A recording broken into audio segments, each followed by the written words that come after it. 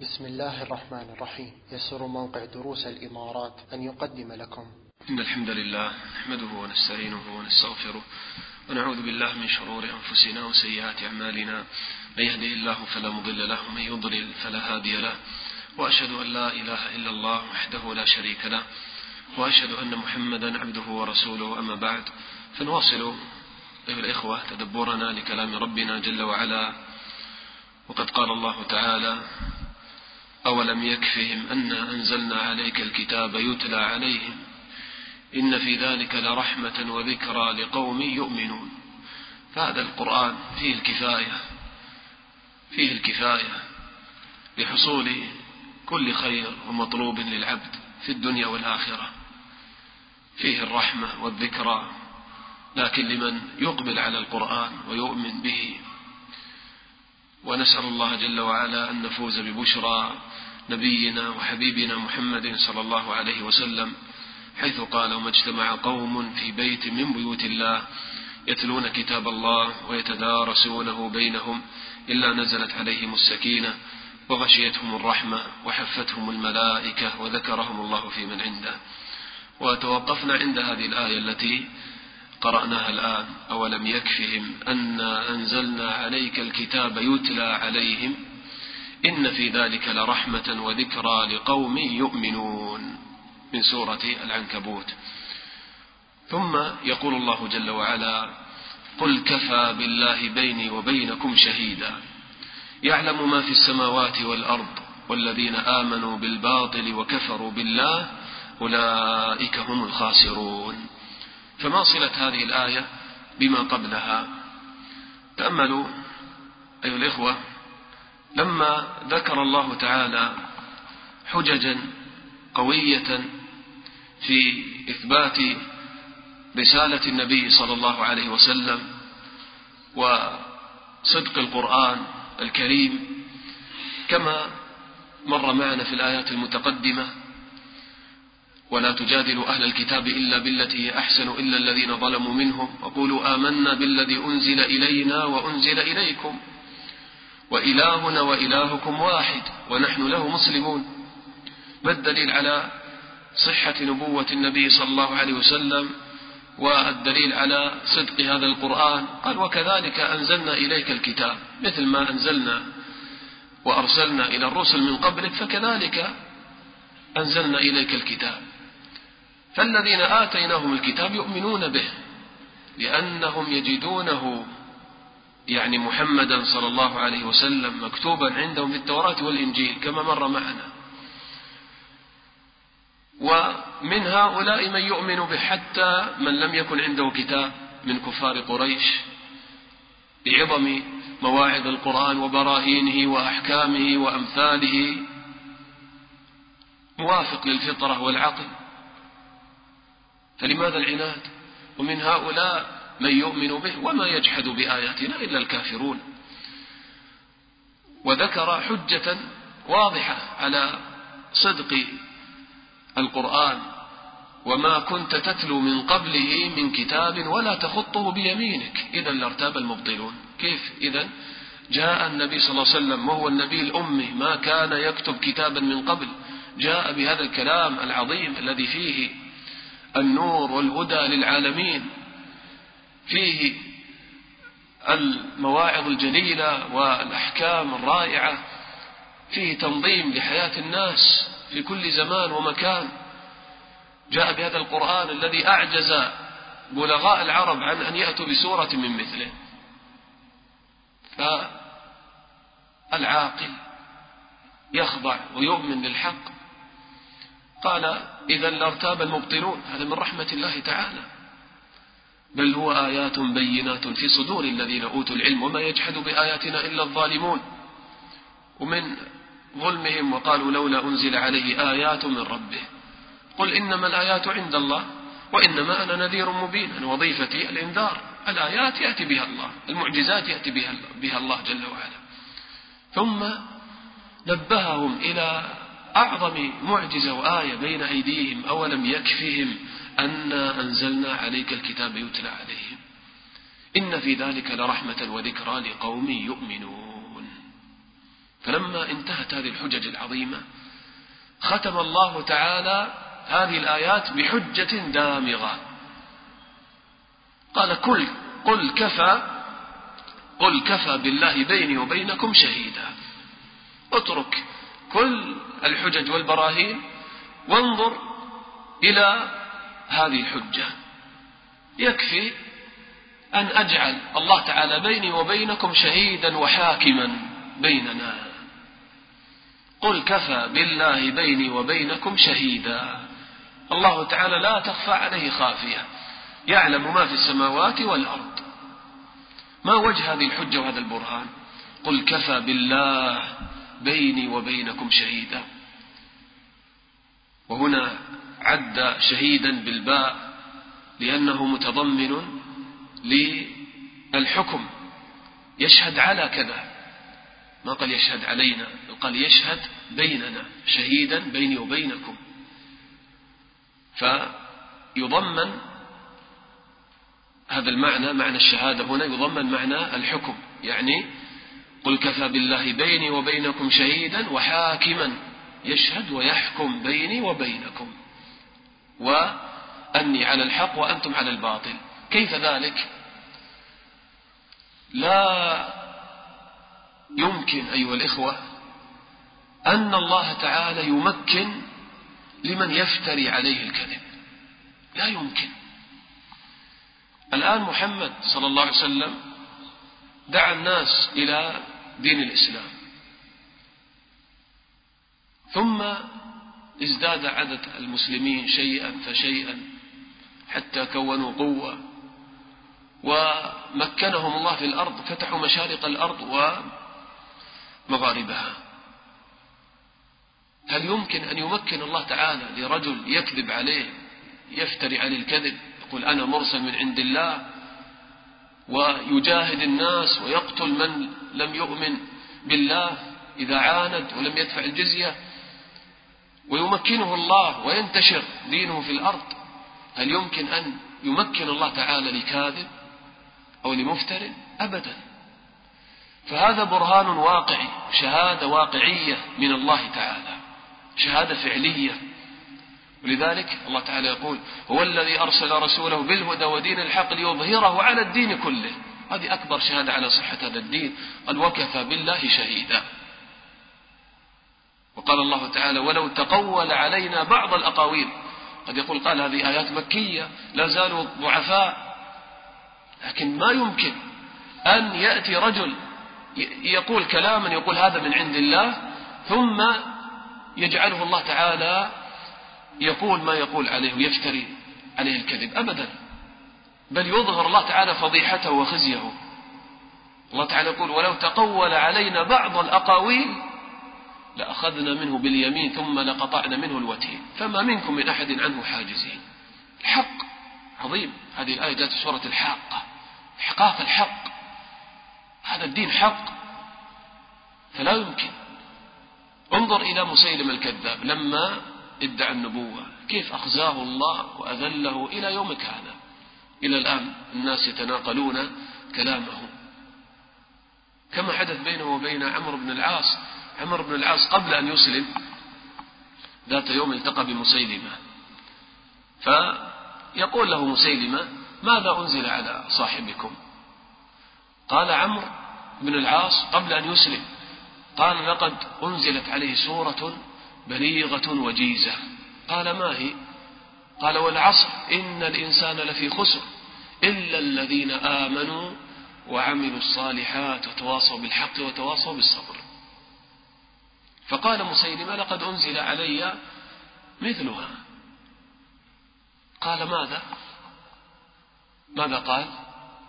قال يا وبر، يا وبر، هذا حيوان يعيش في البر، يا وبر يا وبر إنما أنت أذنان وصدر وآخرك حفر نقر. يعني يصف حيوان أراد أن يأتي بكلام ينتهي بالراء والعصر إن الإنسان لفي خسر، فقال يا وبر يا وبر إنما أنت أذنان وصدر وآخرك حفر النقر. فقال عمرو بن العاص هذا قبل أن يسلم الإخوة، قال: والله يا مسيلمة إنك لتعلم أني أعلم أنك كاذب. تخدع من؟ تكذب على من؟ وأخزاه الله. إلى الآن الناس يذكرون خزيه وفضائحه. وهكذا تأمل في كل من ادعى النبوة إلى يومك هذا تجد نهايته مخزية، ما يمكنه الله أبدا، بل يفضحه الله، لأن هذه جرأة على الله. فإذا هذه شهادة واقعية من الله. قل كفى بالله بيني وبينكم شهيدا. لماذا؟ يعلم ما في السماوات والأرض، فيعلم حالي، يسمعني وأنا أتكلم وأقول هذا الكلام وحي من عنده، فلا يمكن أن يمكنني في الأرض لو كنت كاذبا عليه. يعلم ما في السماوات والأرض، ما تخفى عليه خافية. والذين آمنوا بالباطل وكفروا بالله أولئك هم الخاسرون. إن لم تؤمنوا إذن بي فلكم الخسران. بعد هذه الحجج والبراهين الذي يؤمن بالباطل والذين آمنوا بالباطل، قال قتادة رحمه الله: الشرك. وكفروا بالله تشنيعا عليهم، يؤمنون بالباطل. قال: وكفروا بالله أولئك هم الخاسرون. خسروا أنفسهم في الدنيا والآخرة. يعيش في غم وهم في الدنيا، خسران والله في الدنيا قبل الآخرة، يخسر حياته في الدنيا. من أعرض عن ذكري فإن له معيشة ضنكا. يعيش حياة باطلة لا قيمة لها، يتمتع ويأكل ويشرب ويلهو ويلعب كالبهائم. والذين كفروا يتمتعون ويأكلون كما تأكل الأنعام والنار مثوى لهم. خسروا الدنيا والآخرة والله. لكن المؤمن يعيش حياة حقيقية، يعرف ربه، يعبد رب هذا الكون العظيم، يكون له كرامة عالية عند الله. لما تكون أنت عبدا لله تعيش حياة حقيقية، تشعر بطعمها، بلذة الإيمان، وأنك الآن أنت تقوم بأعظم غاية خلقت لأجلها، بل خلق الكون هذا كله لأجلها. أنت تقوم بهذه الغاية وتسعى لنشرها، تشعر عظم شأنك في هذا الكون. كرمك الله تعالى بهذا الدين، بأن تكون عبدا لله وتسعد وتطمئن. أنا بذكر لا تطمئن القلوب، فأنت الفائز الحقيقة، ثم في الآخرة لك الفوز العظيم. قال: أولئك هم الخاسرون. ثم بعد هذه الحجج والبراهين الواضحة بقي ماذا؟ بقي التهديد بالعذاب لهؤلاء الخاسرين. فبين الله تعالى الخسران العظيم لهؤلاء يوم القيامة. قال الله تعالى: ويستعجلونك بالعذاب ولولا أجل مسمى لجاءهم العذاب وليأتينهم بغتة وهم لا يشعرون. يستعجلونك بالعذاب وإن جهنم لمحيطة بالكافرين يوم يغشاهم العذاب من فوقهم ومن تحت أرجلهم ويقول ذوقوا ما كنتم تعملون. ويستعجلونك بالعذاب، ما صلة هذه الآية بما قبلها؟ لأن النبي صلى الله عليه وسلم والمسلمين لما كانوا يذكرون البراهين للكفار ويتلون عليهم القرآن، ماذا يقولون من شدة كبريائهم؟ وقالوا: إن كان هذا هو الحق، وقالوا: اللهم إن كان هذا هو الحق من عندك. وإذ قالوا: اللهم إن كان هذا هو الحق من عندك فماذا؟ هات العذاب فأمطر علينا حجارة من السماء أو ائتنا بعذاب أليم. بدل أن يقول: اللهم إن كان هذا هو الحق فاهدنا إليه، انظر إلى العناد والتكبر واتباع الشهوات. يستعجلونك بالعذاب مع وضوح الحق، ويستعجلونك بالعذاب. إن كنت صادقا أنزل علينا عذابا من السماء، هات هذا اليوم الذي تعيدنا به فيه العذاب وفيه النار. ويقولون: متى هذا الوعد إن كنتم صادقين؟ سأل سائل بعذاب واقع. الله تعالى يقول: ولولا أجل مسمى، لولا مدة محددة سماها الله تعالى لجاءهم العذاب. لكن ليس الأمر على مزاجهم راجعا إلى كلامهم ومشيئتهم، لا، الأمر راجع إلى من؟ إلى حكمة الله ومشيئة الله، وإلا لعجل الله لهم العذاب. لكن ليست المسألة هكذا فوضى. ولولا أجل مسمى، كل شيء عنده بمقدار، ولولا أجل مسمى مقدار معين من الأيام والحياة يعيشونها ثم يتم العذاب بلا شك. ولولا أجل مسمى لجاءهم العذاب. فالأمر راجع إلى حكمة الله. والله تعالى يؤخر عذابه عن الكافرين لحكم عظيمة. في هذا الإخوة استدراج لهم ليزدادوا إثما على إثمهم إن لم يؤمنوا، ففيهم إمهال لهم. هم الآن يستعجلون العذاب، والله تعالى كريم ورحيم يمهلهم لعلهم يرجعون. فإذا ما رجعوا يزدادون طغيانا. فلما يكون الأخذ ويكون العذاب يظهر فيه قدرة الله تعالى وقوة الله تعالى. ما يستوي تأخذ إنسان يعني ما عنده أي قوة، تأخذه مباشرة أول ما يعصي أو أول ما يكفر، وتأخذ هذا الكافر بعد أن يطغى ويكابر ويجمع قوته ثم يأتيه العذاب. لا يستويان. الصورة الثانية فيها أخذ عزيز مقتدر، تظهر فيها العزة والقوة من الله جل وعلا. ذلك يؤخرهم حتى إذا تكبر وطغى قال أنا ربكم الأعلى فأخذه الله مكان الآخرة والأولى. إن في ذلك لعبرة لمن يخشى. ثم كذلك أيضا الله تعالى يؤخر العذاب لاستخراج ذرية صالحة من أصلابهم رحمة من الله بهذه الذرية، كما قال النبي صلى الله عليه وسلم لعل الله أن يخرج من أصلابهم من يعبد الله ولا يشرك به شيئا في أهل الطائف لما ردوا دعوته. وبالفعل بعد ذلك آمن أهل الطائف وأصبحوا مسلمين وأولادهم وهكذا. في فتح مكة انظر كيف في صلح الحديبية الله تعالى أخر الفتح وما قدر دخول النبي صلى الله عليه وسلم والصحابة في صلح الحديبية في معركة مع الكفار وقتل، لا، قال ولولا رجال مؤمنون نساء مؤمنات لم تعلموهم أن تطؤوهم فتصيبكم منهم معرة بغير علم، ثم قال ليدخل الله في رحمته من يشاء. هناك كفار بل رؤساء في الكفر الله تعالى كتب أنه سيرحمهم. أبو سفيان رضي الله عنه أسلم وغيره من الصحابة بعد صلح الحديبية، عمرو بن العاص، خالد بن الوليد أسلموا بعد ذلك. ليدخل الله في رحمته من يشاء. تأمل إلى رحمة الله كيف أن الإنسان يظلم نفسه ويستعجل العذاب يدعو على نفسه، والله تعالى يمهله ويرحمه. ويستعجلونك بالعذاب ولولا أجل مسمى لجاءهم العذاب.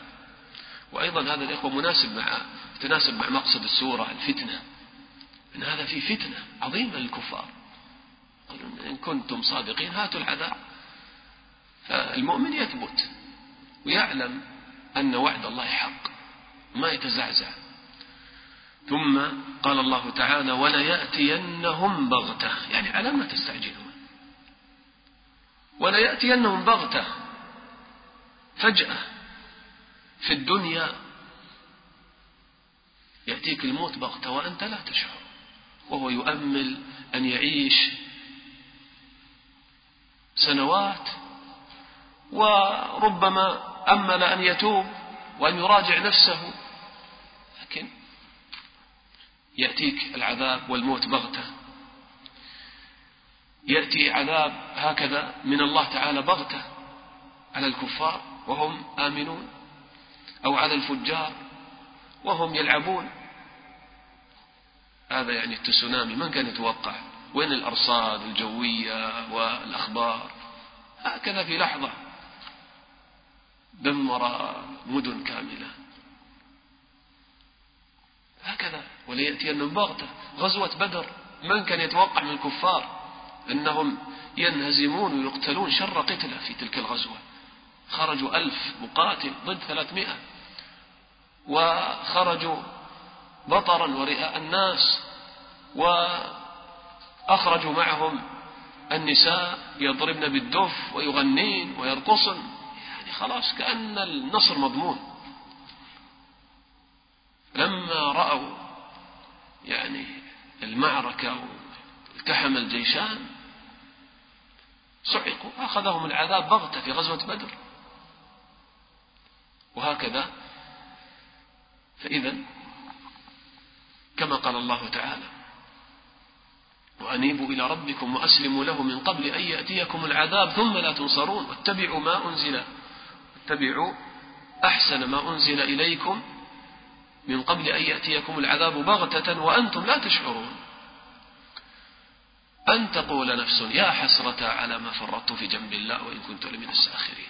هناك ما ينفع الندم. قال: ولا يأتينهم بغتة وهم لا يشعرون.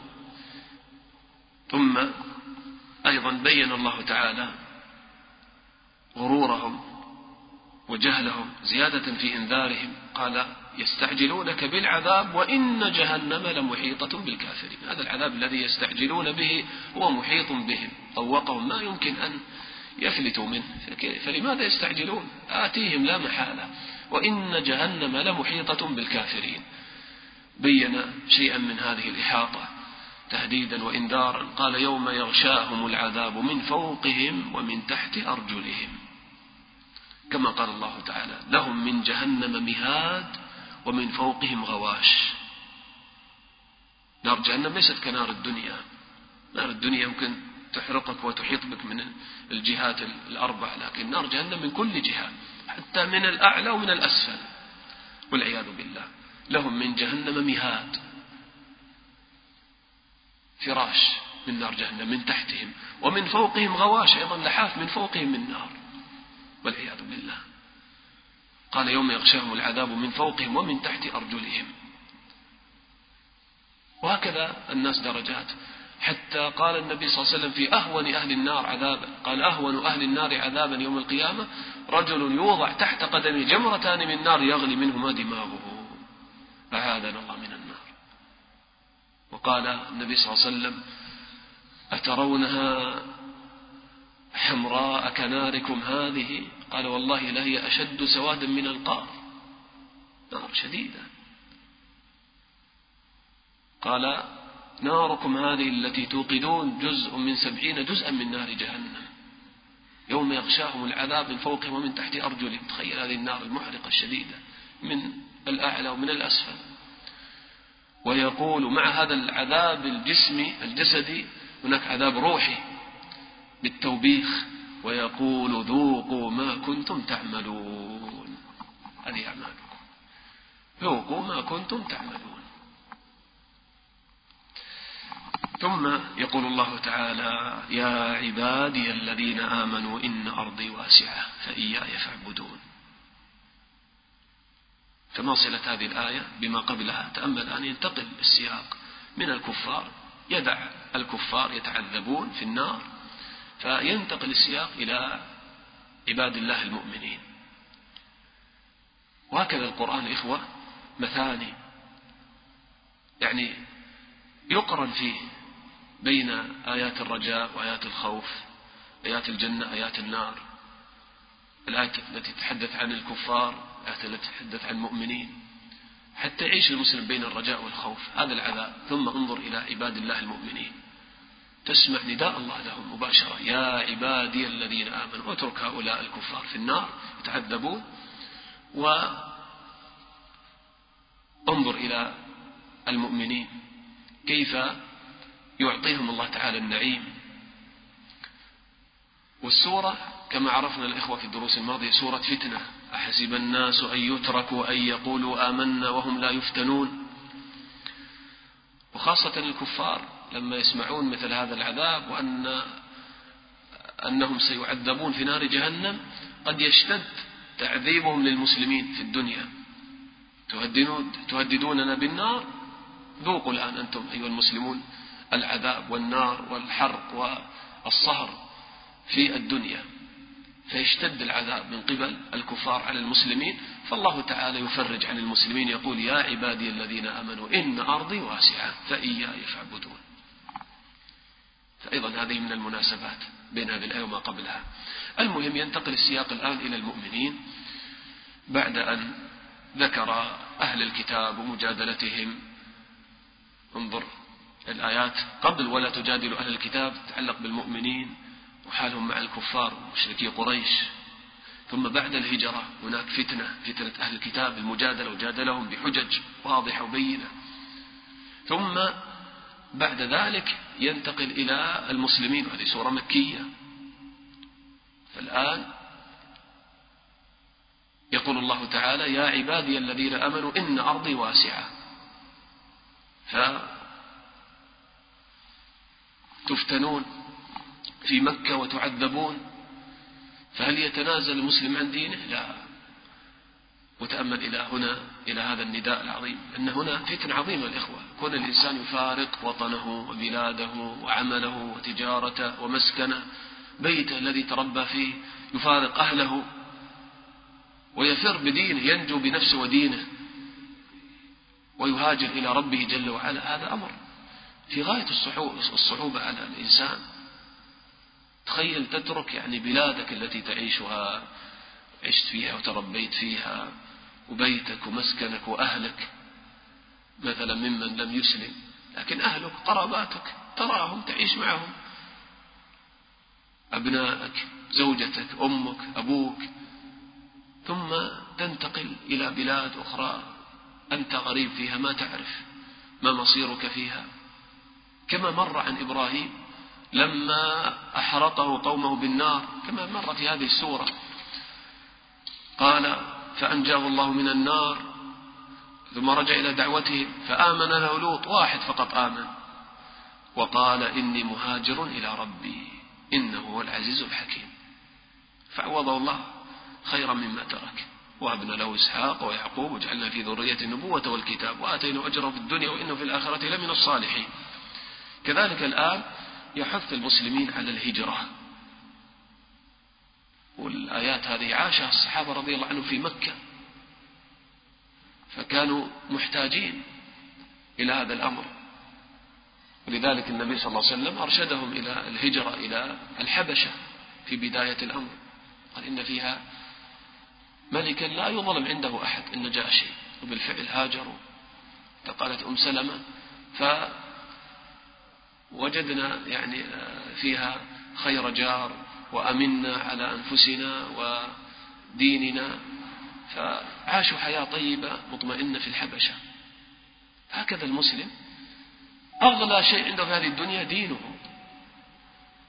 يا عبادي يناديهم بهذا الوصف خاصة، انظر حتى ما قال يا أيها الذين آمنوا، قال يا عبادي الذين آمنوا، جمع بين الوصفين، عبودية، أن المقصد من الهجرة تحقيق عبودية الله تعالى، فزاد في وصفهم ترغيبا يا عبادي الذين آمنوا، إيمان، وترجم هذا الإيمان بالعبادة. يا عبادي الذين آمنوا إن أرضي واسعة، إن أرضي واسعة. طيب المكان الذي يعيش فيه هذا المسلم قبل الهجرة كان واسع، لكن المراد بماذا هنا؟ السعة في ماذا؟ في إقامة ماذا؟ إقامة الدين.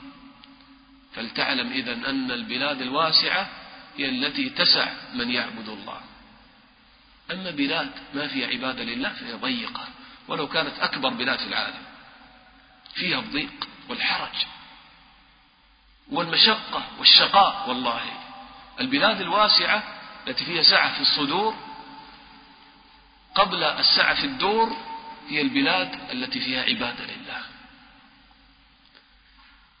يا عبادي الذين آمنوا إن أرضي واسعة، يعني إذا ضيق عليكم في هذه البلاد التي أنتم فيها فالبلاد واسعة، أرض الله واسعة، هاجروا إلى بلاد أخرى. يعني أرض الله واسعة بذاتها بنفسها بالفعل واسعة، تترك هذا المكان في مكان واسع أوسع بلاد أخرى. وكذلك واسعة برزقها، الأرض واسعة برزقها، تجد الرزق في كل مكان.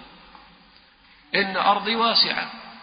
وعرفنا أيضا المعنى الإشاري أن البلاد الواسعة الحقيقية التي يقام فيها الدين، أن أيضا إذا نظرت إلى الناحية المادية أيضا البلاد التي يعيش فيها هي واسعة، لكن المقصد إقامة دين الله تعالى. إن أرضي واسعة، المقصد ماذا؟ فإياي فاعبدون، إخلاص لله، لذلك قدم المفعول فإياي فاعبدون. تقديم حق التأخير يفيد ماذا؟ الحصر، يعني لا تعبدوا إلا الله، فإياي فاعبدون، إخلاص لله جل وعلا. أول ما يسمع المسلم مثل هذا الأمر يرد على نفسه هاجس ماذا؟ هاجس مفارقة الأهل.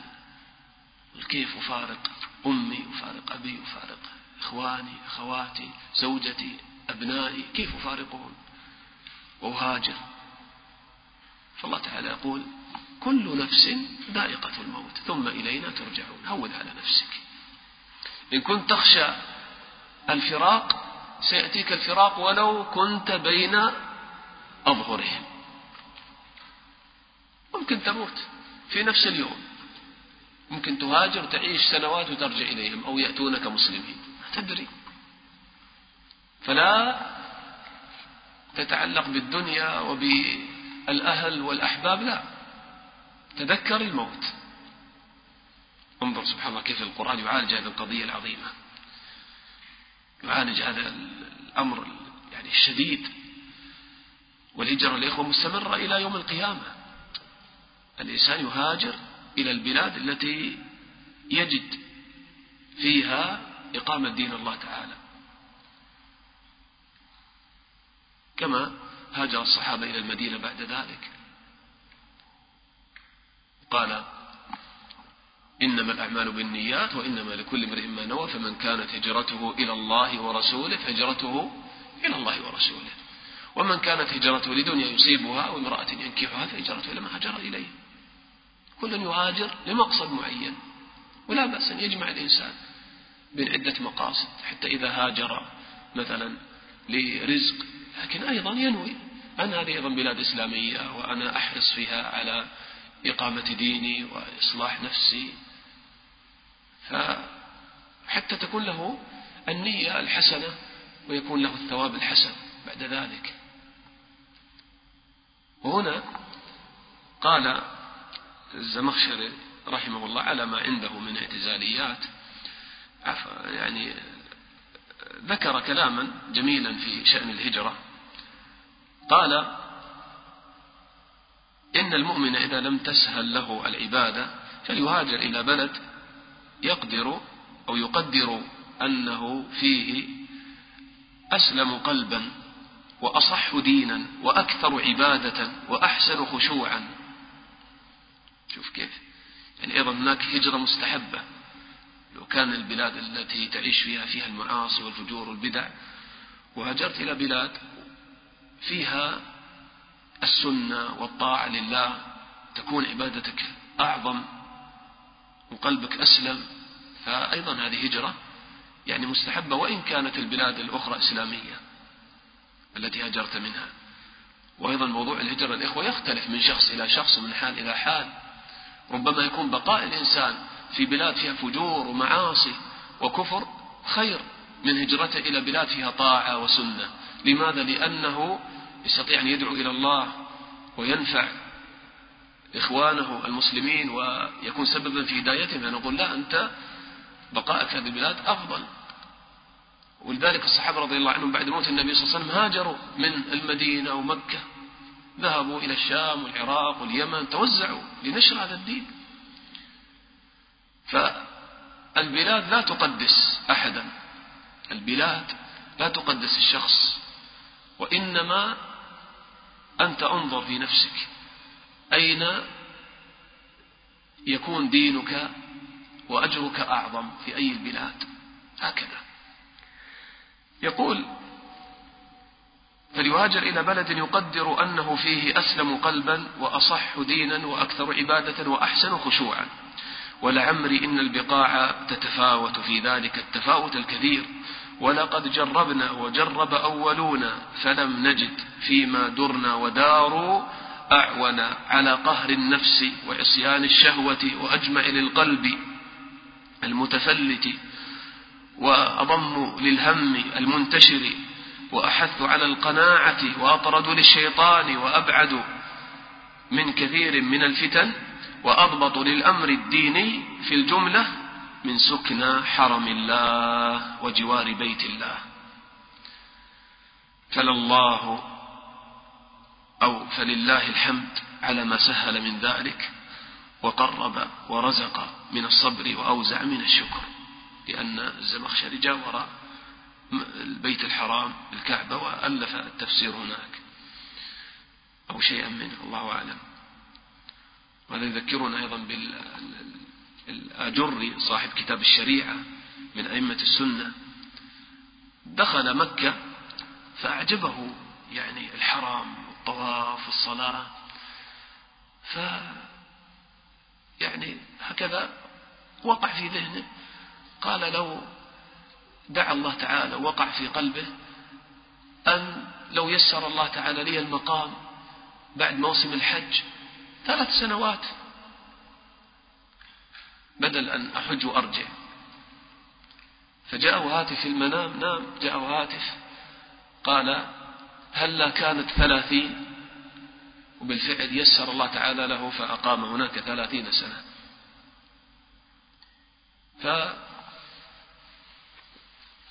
فمجاورة بيت الله الحرام في مكة وكذلك المدينة وكذلك المسجد الأقصى يسر الله تعالى وعجل تحريره من نجس اليهود. هذه البقاع العظيمة الإخوة لا شك أن القلب يتأثر وينزل الله تعالى عليه من السكينة والطمأنينة ما لا يكون في بقاع أخرى، لأنها بقاع مباركة.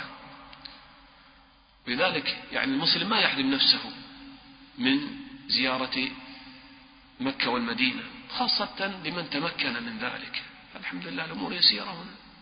الآن تقرر غدا تقول يسافر، يلا خذ التذكرة وتذهب يومين وترجع. فيعني ما يحرم الإنسان نفسه من هذا. نسأل الله تعالى أن يوفقنا لما يحب ويرضى. طيب، قال هنا لما يعني أمرهم بالهجرة وكان يعني في هذا مشقة فيه ترك للأوطان فارق للإخوان، قال الله تعالى إنما تكرهون لا بد من وقوعه، لا بد من الفراق. قال كل نفس ذائقة الموت ثم إلينا ترجعون ويجازي كلا بعمله. فإذا حافظ على دينك، غدا مهما عشت بين أهلك ستفارقهم أو يفارقونك، فماذا تنتفع إذا رجعت إلى الله وأنت على الكفر والمعصية؟ فبادر بنفسك، ولو هاجرت ولو تركتهم لله سيعوضك الله تعالى خيرا منه. فذكر الموت الإخوة يهون على الإنسان هذه المشقة. وكما أخبر النبي صلى الله عليه وسلم قال أكثر من ذكر هادم اللذات. في رواية قال فإنه ما ذكره عبد وهو في ضيق إلا وسعه الله تعالى عليه. يعني ما تذكر الموت وأنت في ضيق إلا وتجد الفسحة والسعة بالفعل، لأنك تتذكر لقاء الله والشوق للقائه، فيهون عليك كل شيء. إذا كنت في مرض، إذا كنت في فقر ما تجد لقمة عيش، ما تجد عملا، إذا كنت في مصيبة في مشكلة تذكر الموت يهون عليك كل شيء. هذه أيام عيشة معدودة وغدا أموت وأرجع إلى ربي ويكرمني الله تعالى هناك في الجنة، ما أريد الدنيا. يهون عليك كل شيء. فما ذكره عبد وهو في ضيق إلا وسعه الله تعالى عليه، ولا ذكره عبد وهو في سعة إلا ضيقه الله عليه. إذا كنت غافلا في سعة ومع الأموال والدنيا تذكر الموت فتضيق عليك الدنيا، تنقبض نفسك من الدنيا ما تشتهي هذه الدنيا وتقبل على الله تعالى وذكر الله تعالى. لذلك الإخوة الموت والله ذكر الموت يعني أنفع ما يكون للقلب بعد ذكر الله، بل ذكر الموت من ذكر الله لأنك تتذكر بالموت لقاء الله تعالى. فذكر الموت الإخوة لا كما يظن بعض الناس أنه يورث الحزن والهم والكسل والتثبط عن الطاعة. لا، المسلم لما يذكر الموت يذكر الموت فيؤدي به إلى المسارعة والنشاط والجد في العمل. لذلك عمر رضي الله عنه في خلافته خرج ذات يوم من المسجد مع الجارود رحمه الله، فرأى امرأة عجوز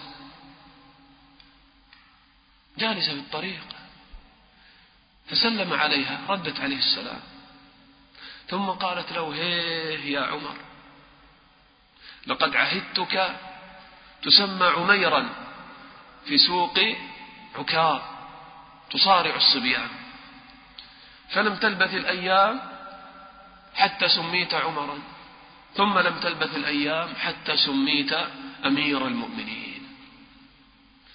قالت: فاتق الله في الرعية واعلم أن من خاف الموت خشي الفوت.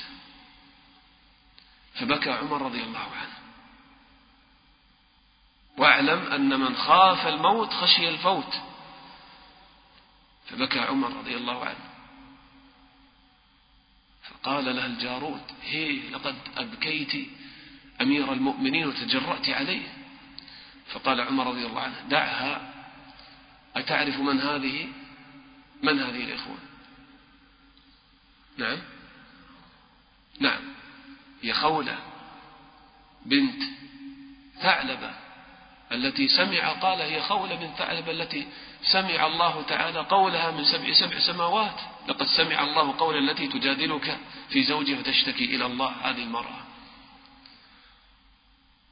قال: فعمر أحق أن يسمع كلامها، موعظة بليغة. من خاف الموت خشي الفوت، كما قال النبي صلى الله عليه وسلم: من خاف أدلج سارع، ومن أدلج بلغ المنزل، ألا إن سلعة الله غالية، ألا إن سلعة الله الجنة. من يخاف الآخرة، يخاف الموت، يخاف النار، يخاف الجنة أن تفوته، يسارع إلى الله. كانت معاذة رحمه الله تلميذة عائشة، إذا دخل الليل ورادت أن تنام تقول: هذه ليلتك التي تموتين فيها. خلاص، آخر ليلة الآن، ما في صباح، ما في صلاة فجر، خلاص آخر ليلة هذه.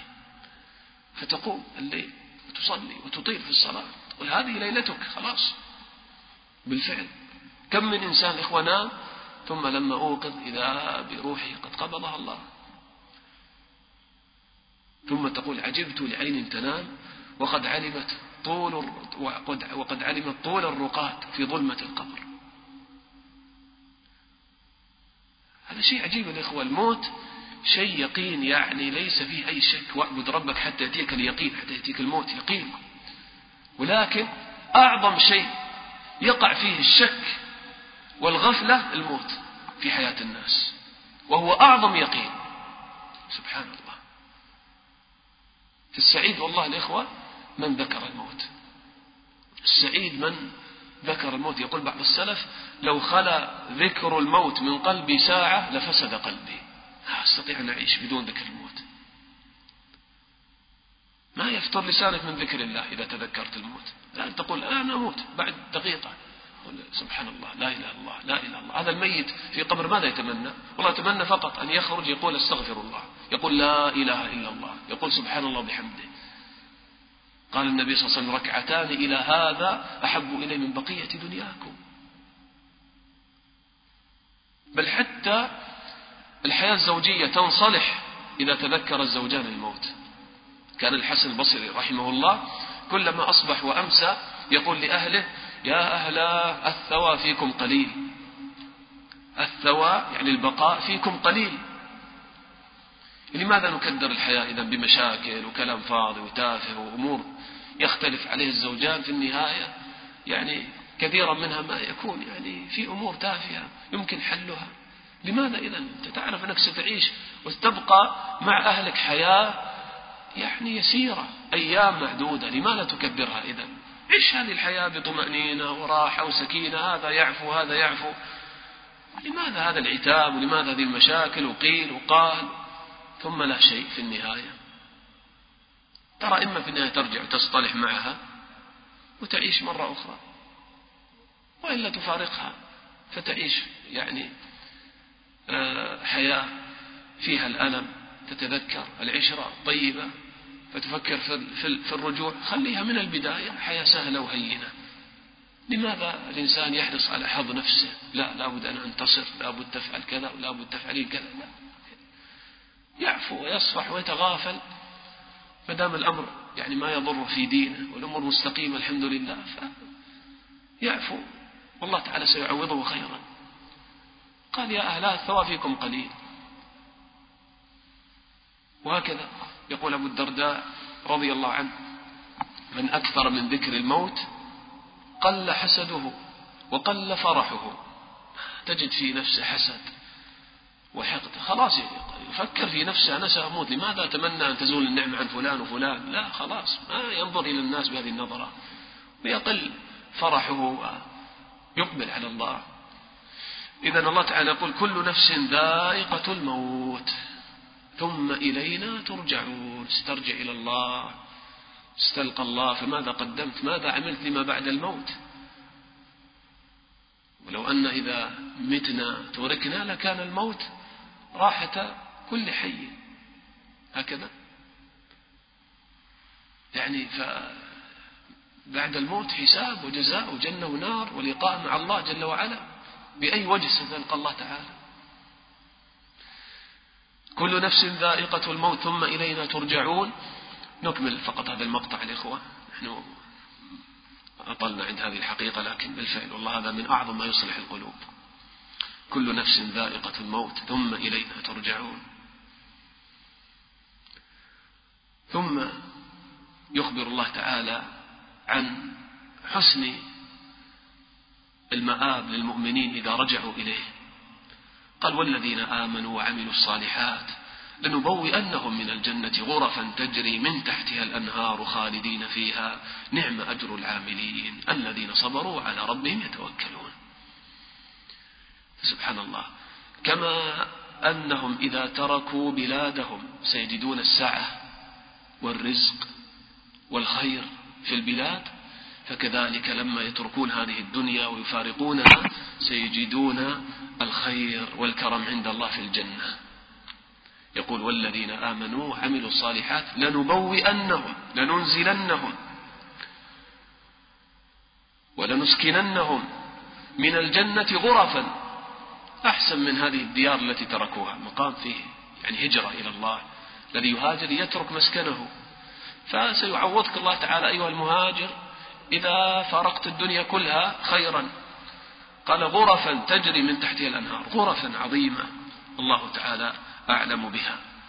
إذا كانت خيمة المؤمن كما قال النبي صلى الله عليه وسلم طولها في السماء 60 ميلا، فكيف يعني بهذه الغرف والقصور؟ أدنى أهل الجنة منزلة يقال له: أشرف على ملكك، يطلع على ملكه فإذا هو مسيرة 100 عام. هكذا يطلع من قصر على ملكه. قال: والذين آمنوا وعملوا الصالحات لنبوئنهم من الجنة غرفا، إن في الجنة غرفا يرى ظاهرها من باطنها وباطنها من ظاهرها أعدها الله لمن أطعم الطعام وأفشى السلام صلى بالليل والناس نيام. قال: غرفا تجري من تحتها الأنهار خالدين فيها نعم أجر العاملين. هكذا ثواب من الله تعالى، والله تعالى هكذا يكرمك، يقول لك نعم أجر العاملين، نعم أجر العاملين، مع أن هذا العمل الذي عملته هو فضل من الله، لكن انظر كيف الله تعالى يعني يظهر هذه الصفة لك، أنك عامل وفزت بهذا الأجر بسبب عملك. نعم بسبب عملك، لكن العمل رحمة وفضل من الله، فضل من الله ونعمة. نعم أجر العاملين. ثم هكذا يصفهم بما يرغب في الهجرة والثبات على الدين وقت الفتنة: الذين صبروا على ربهم يتوكلون. أن الإنسان ما يمكن أن يهاجر إلا بالصبر والتوكل على الله، لأن ترك المألوف والمرغوب والأحباب والأهل والوطن والتجارة هذا يحتاج إلى صبر. ثم السفر إلى بلاد مجهولة ما تعرف حقيقتها، ما تعرف حالك فيها، يحتاج إلى ماذا؟ توكل على الله. فقال الذين صبروا وعلى ربهم يتوكلون، يصبر على ترك المحبوب، ويصبر كذلك هناك إذا هاجر إلى تلك البلاد، يصبر يحتسب الأجر عند الله ويتوكل على الله. الذين صبروا وعلى ربهم يتوكلون، ومن يتوكل على الله فهو حسبه إن الله بالغ أمره، ومن يتق الله يجعل له مخرجا ويرزقه من حيث لا يحتسب. ولذلك الإخوة الآيات كلها متصلة، لكن لعلنا نقف عند هذه الآية. قال وكأي من دابة لا تحمل رزقها الله يرزقها وإياكم والسميع العليم. تريد أن تتوكل على الله انظر إلى الدواب كيف الله تعالى هو يرزق كل شيء. طيب نكمل ما تبقى من هذا المقطع والآيات القادمة في المجلس القادم. نسأل الله تعالى أن يغفر لنا ويرحمنا وأن يجعل القرآن العظيم ربيع قلوبنا ونور صدورنا، والحمد لله رب العالمين، صلى الله وسلم على نبينا محمد وعلى آله وصحبه أجمعين.